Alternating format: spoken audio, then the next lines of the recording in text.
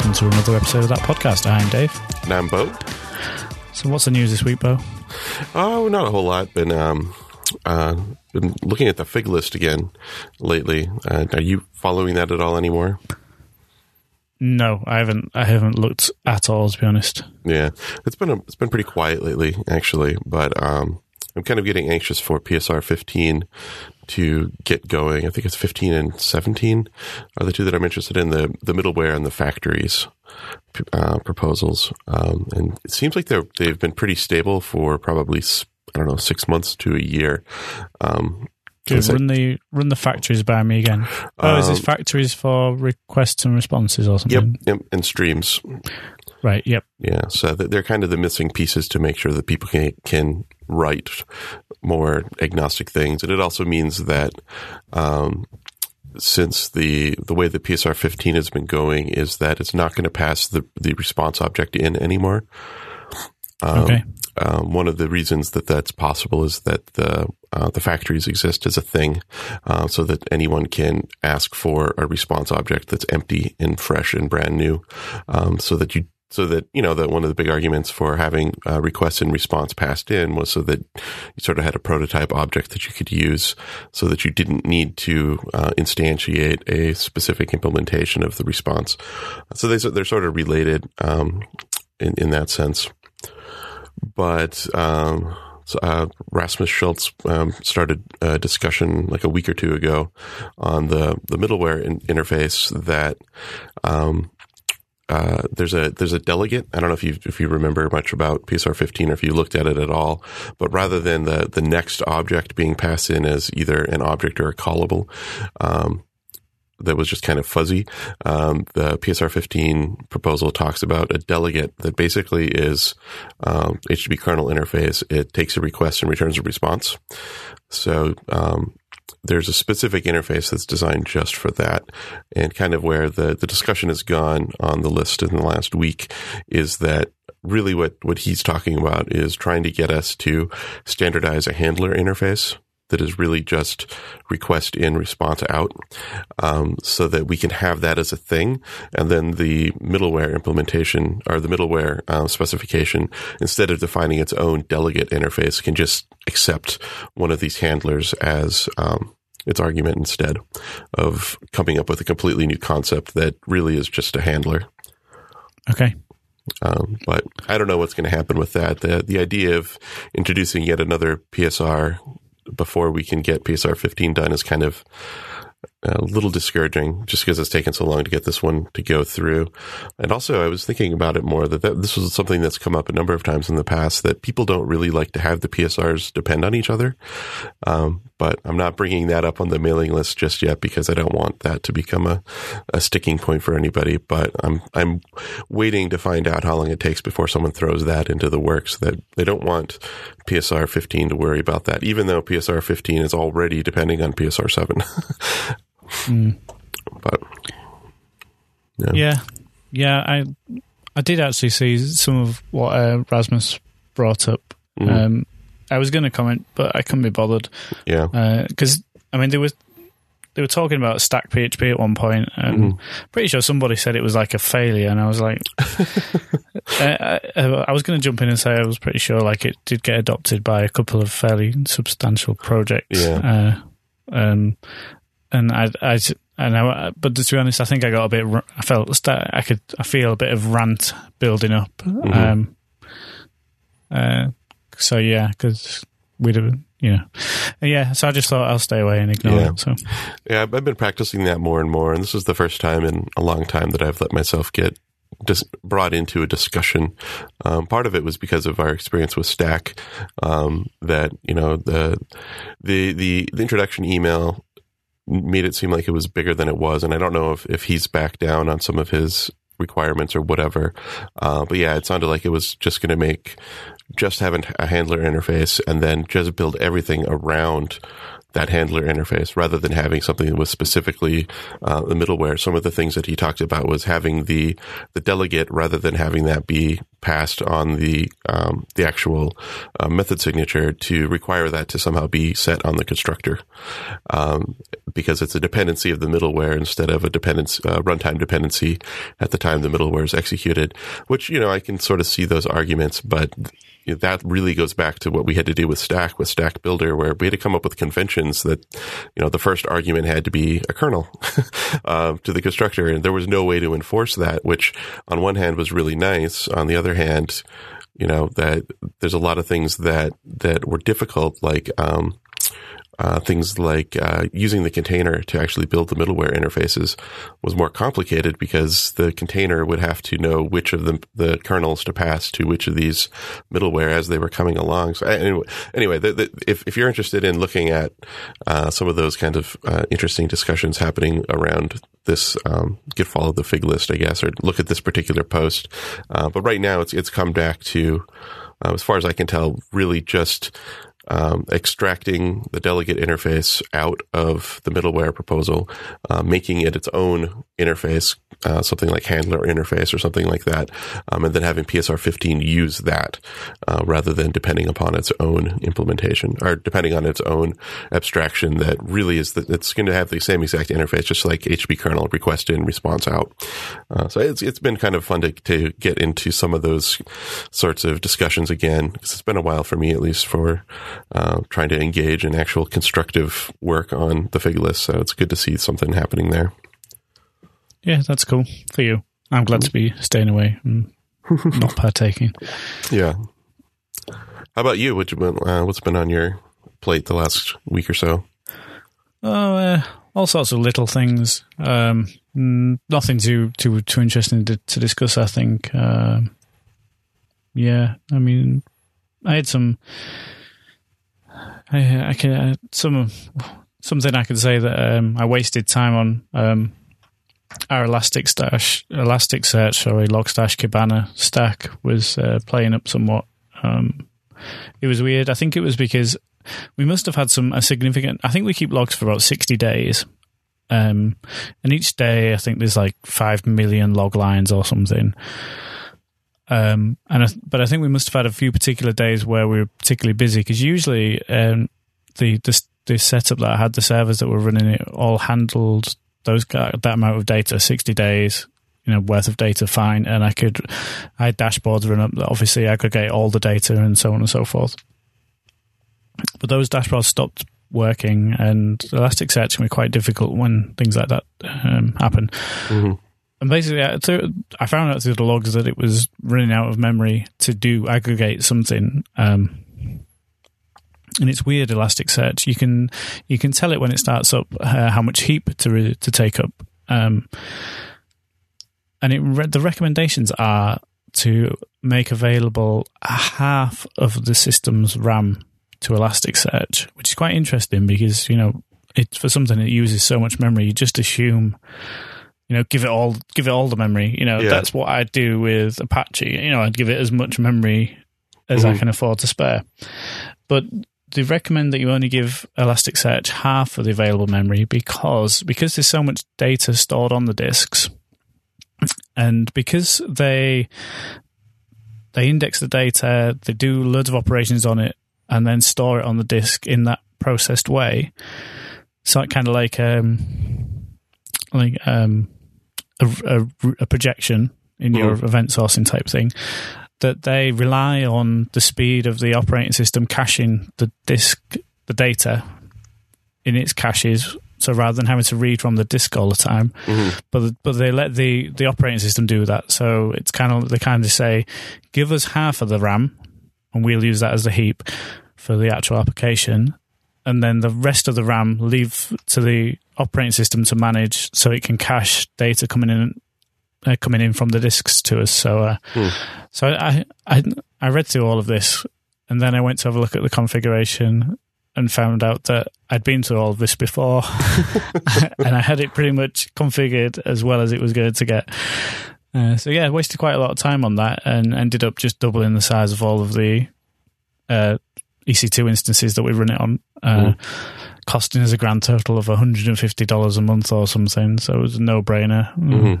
I just wish I'd just done that in the first place. I wish I'd been lazy, basically, and just gone with my intuition. Yeah, I don't know. You can look behind me, and I know that I talked to you about me doing a green screen, experimenting with that a bit. And as you can tell, behind me right now, there is no more green screen that had been there last week. Then you see, I thought you had green screened in to your video a blank wall. I wish that were the case. Beck's laughing at me a little bit. So yeah, I know a little bit about spending a lot of time on something and then realizing that maybe just a blank wall behind you would be good enough. This piece right here that you see is the part that I have the most trouble with, because it's not actually a full blank wall. There's this weird little like divot out of it, and I just thought it'd be easy to do this other thing, and it was not easy. I didn't really assume it would be super easy, but I thought that it would be manageable and something that I could do. And there's just too many things going on right now that I don't need to spend any time dealing with that. So I'm going to try and make a go of it without for right now. This is all related to me moving to the basement. I don't know if I mentioned that on the last episode or the previous, but Beck and I have swapped spaces for whatever reason. When we moved into this place in October, we decided I'd be upstairs and I had my own little office. And she was going to have all of the downstairs for her studio. But between the spiders and the fact that it's pretty dreary down here, we finally decided that she would go upstairs. So now she has her own painting studio upstairs, and I've been slowly trying to move in down here. And it's starting to really come together. It's just taken a while to move everything around, as you might imagine. So do you have any windows down there? I don't. Do you have a sad light? Actually, that's no, I don't have one. I think there's one behind me over here that we have, but we kind of want to put that on or find some different lighting. I've actually been wanting to get more lighting going on than just being actually in the dark. But the lights that are just like natively installed down here are pretty poor. They're yellow and small and weird. So I've been getting a bunch of different lighting things in place so that I have something. But I don't think I've put any thought into actually like sad lighting or anything like that. I just wondered it'd be. Yeah, I mean, so that's the how are they different? Are they like the right temperature, or it's supposed to be like the sun, isn't it? I don't know what's SAD syndrome. What does it's SAD syndrome? What does SAD stand for? It's seasonal attenuation disorder. Yeah. But I know that the lighting, especially, I can't remember what it does. If it's just the temperature of the lighting, or what, like, because there's. In this process, I've like looked at like lightings, ways to light green screens and like people on camera and things like that. And there's a lot about like color temperature, like daylight temperatures. I think are like 65,000 something or another, whatever that unit is. That if unless you have that, you're not getting like full daylight colors. Yeah, but. Yeah, I when I lived in Seattle, that was something that a lot of people talked about because Seattle's pretty well known for being dreary. Being dreary and rainy all the time. So that was something that a lot of people talked about there, was getting proper lighting to make sure that they don't get upset and do some bad things. Yeah, I can see. I always feel like I need more plants in my office. I've got a single. I'll show you. It's not even real. It's actually plastic from IKEA. It cost me £3 or something. Nice. And that's all I have. That I quite often feel like I need more greenery in my office. But yeah, I sit right under I'm in the roof effectively, the loft. So I've got a light right above me, so I get plenty of daylight in. That's pretty nice. More greenery.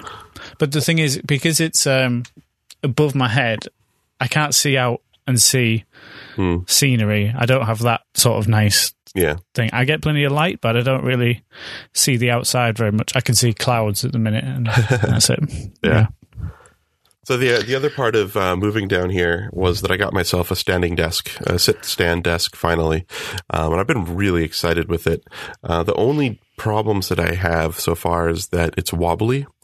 and not wobbly in the sense that it feels unstable, but like if it doesn't take much, my typing will make like the new monitor arms that I have move for both of the monitors, both the monitor and the keyboard, or not the keyboard, the laptop rather. It's got a keyboard, of course, but anyway, like as I'm sitting here typing on it, if I start getting into a rhythm, pretty soon I notice everything is bouncing a little bit. Yeah.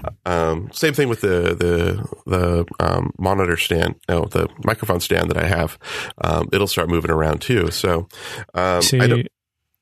Go ahead. See, I'm going to go ahead and make a guess that you've been keeping your new setup fairly clean and tidy. See, now I have so much clutter that I'd say there's a good amount of weight on my desk. So there's so much weight that it doesn't wobble. Yeah. One benefit. Yeah, it's possible that's part of it. I think one of the theories that I have is that it's on carpet.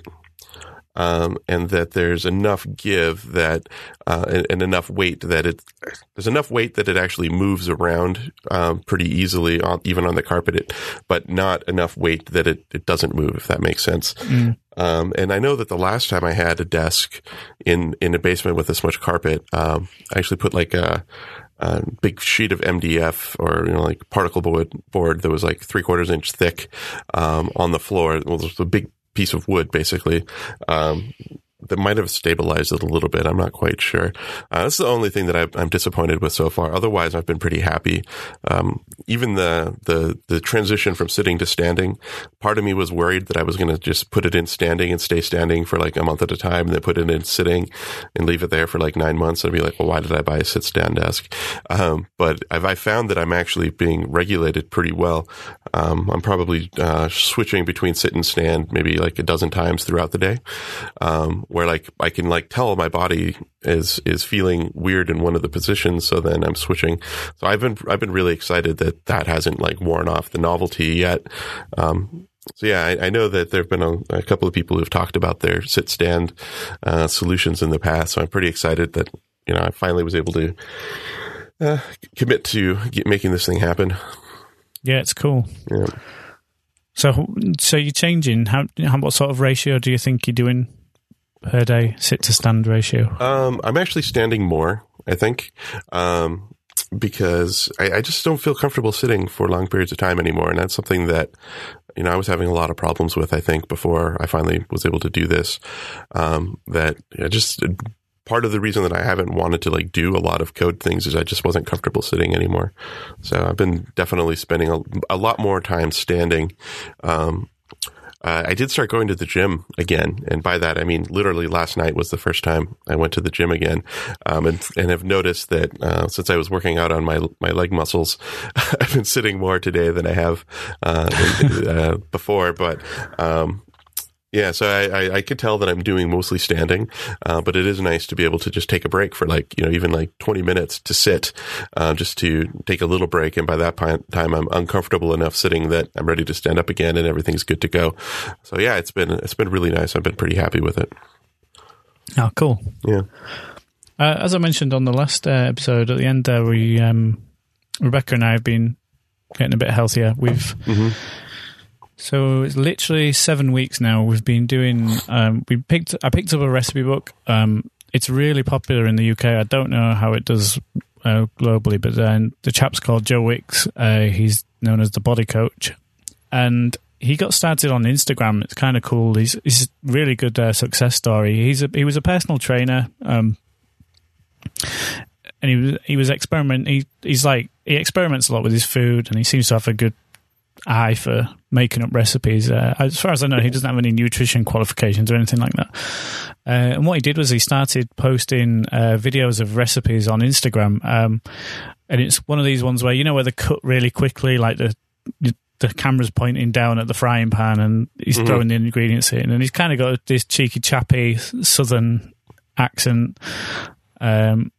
It probably also helps that he's tremendously good looking and, Greek Adonis-like physique. Mm-hmm. But yeah, he's shot to fame. He's got books, he's got videos, he's on TV.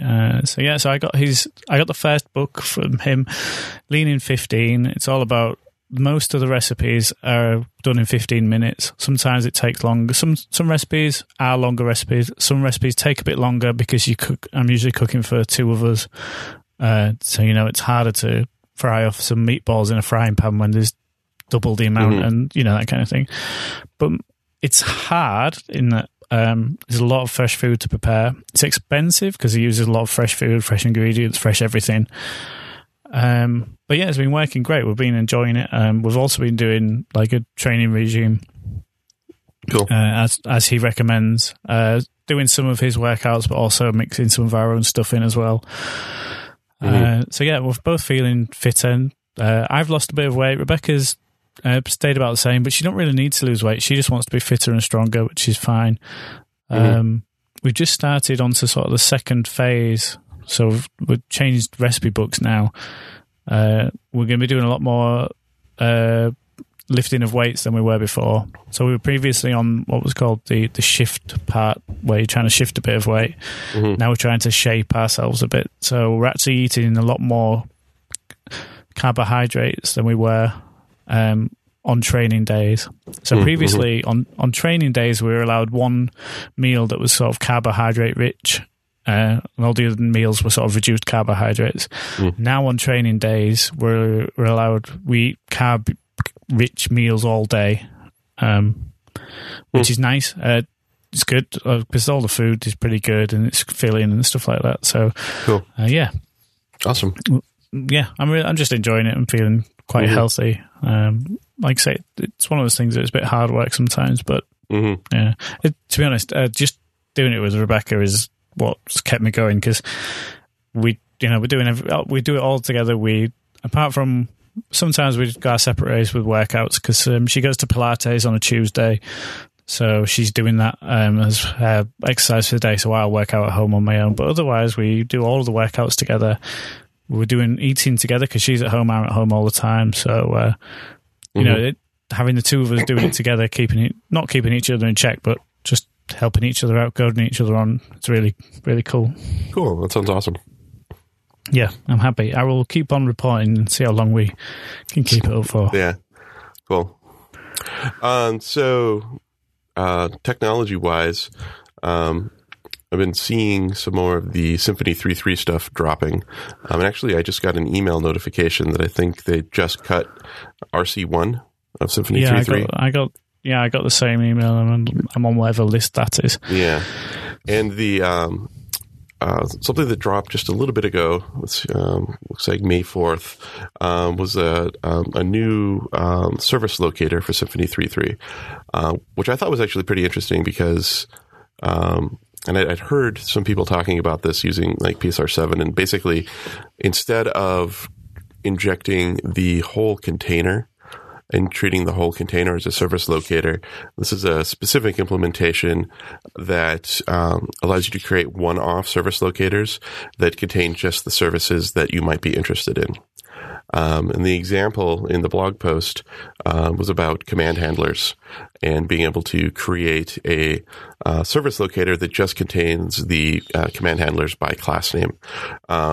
So the idea being that the command bus would have the handler locator, which is really a service locator implementation passed in, that you could ask to see if that class exists inside the container before it's actually instantiated, and then you can actually get the handler out of the container. So it's people talk about service locator and dependency injection and all these different things happening, and this is the first time I've seen like a first-class service locator being treated as an actual service locator. It's actually an implementation of dependency injection / service locator, which I thought was pretty cool. Of course, there are a bunch of people that are going to jump on this and say that if you need a service locator, you're doing it wrong, or something along those lines. But in these specific cases, like what they're talking about here, it actually seems to make a lot of sense.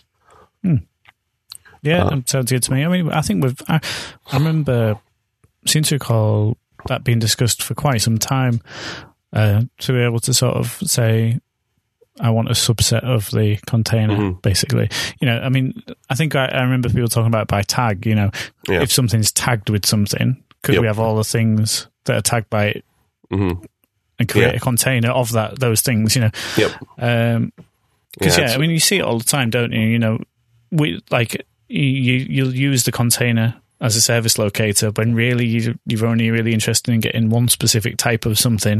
Yeah, and because exactly. And usually because that decision needs to be made at runtime. So I think it's a perfectly valid thing to do, and I like the idea. So I don't know if this will allow people to do exactly the kind of thing you're talking about, or if this is like one of those stepping stone things where this is in the system now we can enhance this to be used in different cases.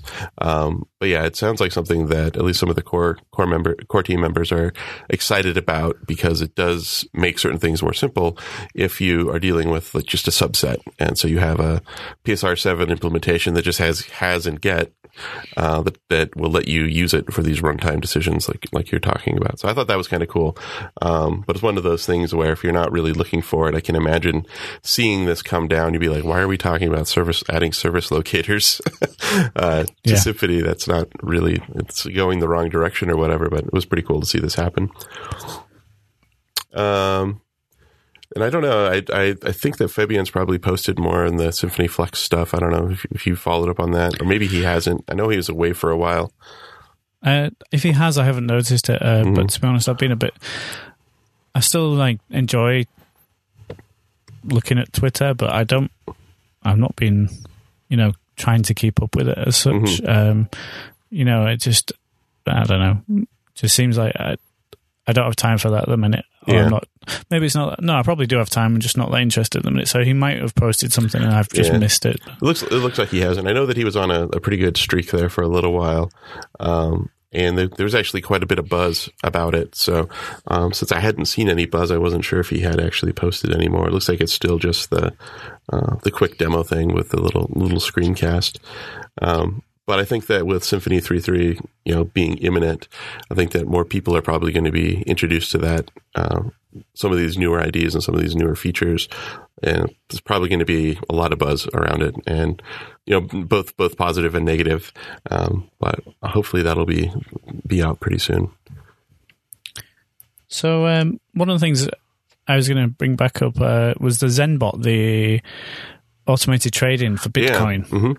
Yeah. So it was interesting because, unfortunately for me, do you know there was a little crash with Bitcoin maybe 2 months ago, 1 month ago? I'm vaguely aware of the ups and downs. I don't fully understand it, but my understanding is something like something to do with the Winklevoss brothers or something. They were trying to get in Wall Street. Is it an ETF? Is that sound like the right thing? An ETF based that tracked Bitcoin or whatever. So it's something you could trade that was linked to Bitcoin price or something like that. And they got rejected, and that caused a massive drop in the price. Now, in theory, I was hoping that the automated trading bot would notice the drop in price, do something about it. Unfortunately, I only ever set the automated trading bot to run on my desktop machine at home, and it missed all of that. Oh, no. I don't know if it had crashed or what, but I was running it in Docker as well, which is so enough said, really. So I was actually in an in position when I started it back up, and the price was ridiculously low compared to when I'd bought in. So it sat there not doing anything for ages. I'm sure I could probably treat it to be more risky, so not to really care about a return on investment in the long run, but just try and trade, throughout the day or something, do proper day trading or something. But as it comes out of the box, most of it's set up for a sort of longer term thing, and it will it'll manage buys and sells in that with a sort of longer term strategy. So for a long time, I mean, Bitcoin, the price has risen back up and beyond to where it was now, but for so long, the bot sat there not doing anything because I'd bought in at, I don't know, £1,000 or something, and it was down at 800 or something. The price was down at £800. Yeah. But then it started doing a few bits of bobs just before the last episode, but I didn't really get a chance to look to see what it was doing before the last episode. And I've had a look now, and to be honest, I still don't understand. It uses something called RSI, which is like a measurement of how the price is trending, if you like. Yeah. And I saw one of the issues on the GitHub repo is that it depends on which way you look at this RSI thing. Like if you're trying to increase your Bitcoin holdings, you want to buy when RSI is going down. But if you're trying to increase your currency, your normal currency, like my pounds or your dollars, you'd buy when RSI is going up. And I don't really know which I want to do because I'm just experimenting and playing. So at the minute, not a lot to report. I've made a few tweaks to try and get it to be a little bit more risky without it being silly because I don't want it to just go crazy and lose all my money. But you can run a simulation on backfill of data. So every time you make a tweak, you could run it to see how it would have performed over however much data you've actually collected yourself. So the latest one I did had a really good return on investment. However, that isn't necessarily that clear anyway, because it'll tell you that the return on investment is 1.33 or something. But then if I just bought the Bitcoin at the start of the data that I have and left it, the return would have been more than that anyway, because of the price the Bitcoin's at now, if that makes sense. It's really hard to understand and tell, and I don't really know how well this is going to work, but I'm just going to keep it running, and then if it does anything interesting, I'll be sure to talk about it on the show. Okay. Yeah, it sounds a little bit like the unknowns that I was looking at with the drop catching with the domains that I was looking at, where I didn't really know what was going on. I got a little bit of feedback from you because you actually do that stuff for UK domains, but I don't think we talked about it last year on any of the episodes, but I had let BoSimonson.com expire. And of course, somebody registered it and put porn on it for like 3 months, and then it went somewhere else and had some other random stuff on it. Just some people trying to see if they could get some money from it. But they didn't decide to renew it again, so I decided to try and catch it, and I didn't really want to risk somebody else getting it again or waiting too long. So I kind of poked around with you, asking for some tips on doing some of that and trying to understand, when is it actually going to be ready for renewal? Who could actually renew it? How quickly? You were talking about your numbers for yours was what, even if you're checking every 30 milliseconds, somebody else could register it 6 times over. Yeah, that's right. I mean, so when I see a domain become available, I know my system can send off the registration request and get a reply within 2 to 3 milliseconds.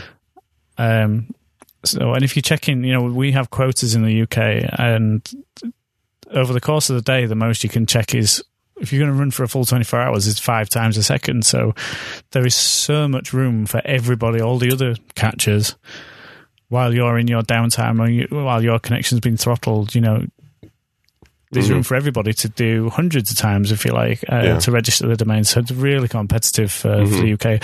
I don't know how it works for the .coms or a lot of the other domains, to be honest. I have a reasonable understanding for the .io because I've been looking at those recently. That's an interesting one. The .io, you can back order with the with the actual registrar. Not the registrar, whatever they're called. The company who run the domain, the TLD. Yeah, they own the TLD. Yeah, they run the TLD.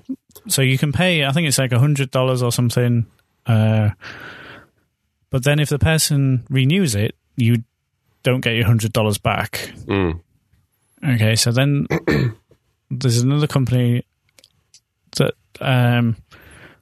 they do drop catching, but it's also $100. But I don't know how successful they are in compared to if you do a back order with the.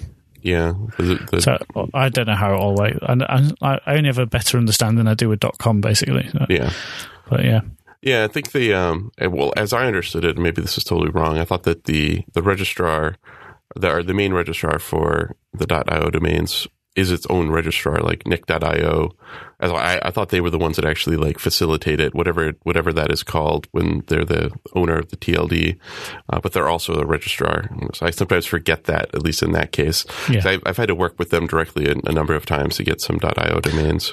Yeah, I think Nominate do the same though. You can register domains directly with Nominate, or you used to be able to, but you used to pay like 4 times the usual price, I think. Yeah, and it's kind of blurry when they start doing that because who are they working for, or what are their goals or whatever. But yeah, that's cool. So you're looking into the .io domains now as well. Not so much. I was just browsing really, just because of Park.io. It's a really successful domain catching site, and they catch a lot of .io domains. And they're making hundreds of thousands a month doing this. They catch them and then auction them as well if multiple people are interested. So I was just sort of trying to get an eye for how they're doing it. I mean, maybe one day I might look at doing it for some other TLDs. I just don't know. You just don't know. I mean, there's so many new TLDs as well. It's hard to keep track of them all. I mean, I do know. I mean, I looked at the .xyz or XYZ domains, and have you seen how expensive they are? Because there's loads of awesome domains available. But it'd be £10,000 to register care.xyz. So that's why they're available. But like you say, just keeping an eye on those kinds of things and trying to keep my head in the game might be an opportunity for me there to apply the experience I've already got with .uk domains somewhere else. Yeah. But the good news is you got BoSimonson.com, didn't you? Yep. I ended up going, I think you recommended a couple of the commercial drop catching solutions, and I registered with a number of them. I think maybe 3, and one of them got it. So I was pretty happy about that. Just that whole process of learning about even what that was, I started actually talking to different places to see what their APIs look like and what their limits were. And that's, unless you have millions of dollars, it would be really hard to get into anything really reasonable, to try to do that on your own. So I don't know if it would have been possible for me to get BoSimonson.com without actually going to one of these other places, especially at least in the .com arena. I think that was a wise move, especially at short notice. So I don't know if I think we could probably try to keep this one short too. Looks like we've been going for about 30 minutes. It's almost school season. School season's almost out for us. We're going to have a long summer break. I think that's different in the UK, right? You have more breaks, just smaller, right? Yeah, we'll be breaking up for half term, just over a week. But they only have a week off, and then there'll be another 6 or 7 weeks until the summer break. Yeah, so we're going to be done here in a week and a half, so right around the time you're breaking for half term. And then he won't have to go back to school until mid-August. So we get a really lengthy summer break. So it's probably going to change a lot of things for us as far as where we'll be and what we're doing. So I'll probably be sharing those along the way. Now, are you doing anything different during the summertime than you normally would for your schedule? Nope, just we'll be going camping a lot. In fact, we're going camping at half term. We're going for a couple of nights with my best friend. Cool. So that's all we've got planned for the summer, and nothing else as far as I'm aware. Okay, cool. All right. Well, unless you have anything more. No, save it for the next time. All right, sounds good. Well, I'll call this one a wrap. Thanks, Bo.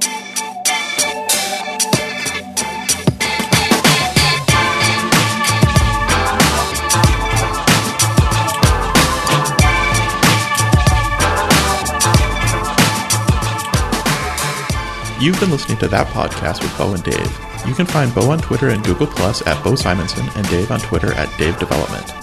You can subscribe to this podcast and review it on iTunes. If you'd like to review us but don't feel like we've earned 5 stars, email us so that we can talk about your issues. You can also subscribe to this podcast with RSS from our website, thatpodcast.io. From our website, you can also sign up for our newsletter to get super secret extra content from Bo and Dave sent directly to your inbox. Like the music? You can thank Grillo for allowing us to sample the track Dust Kingdom for our intro and outro. You can find Dust Kingdom and other tracks by Grillo at grillo.bandcamp.com, spelled Grillo.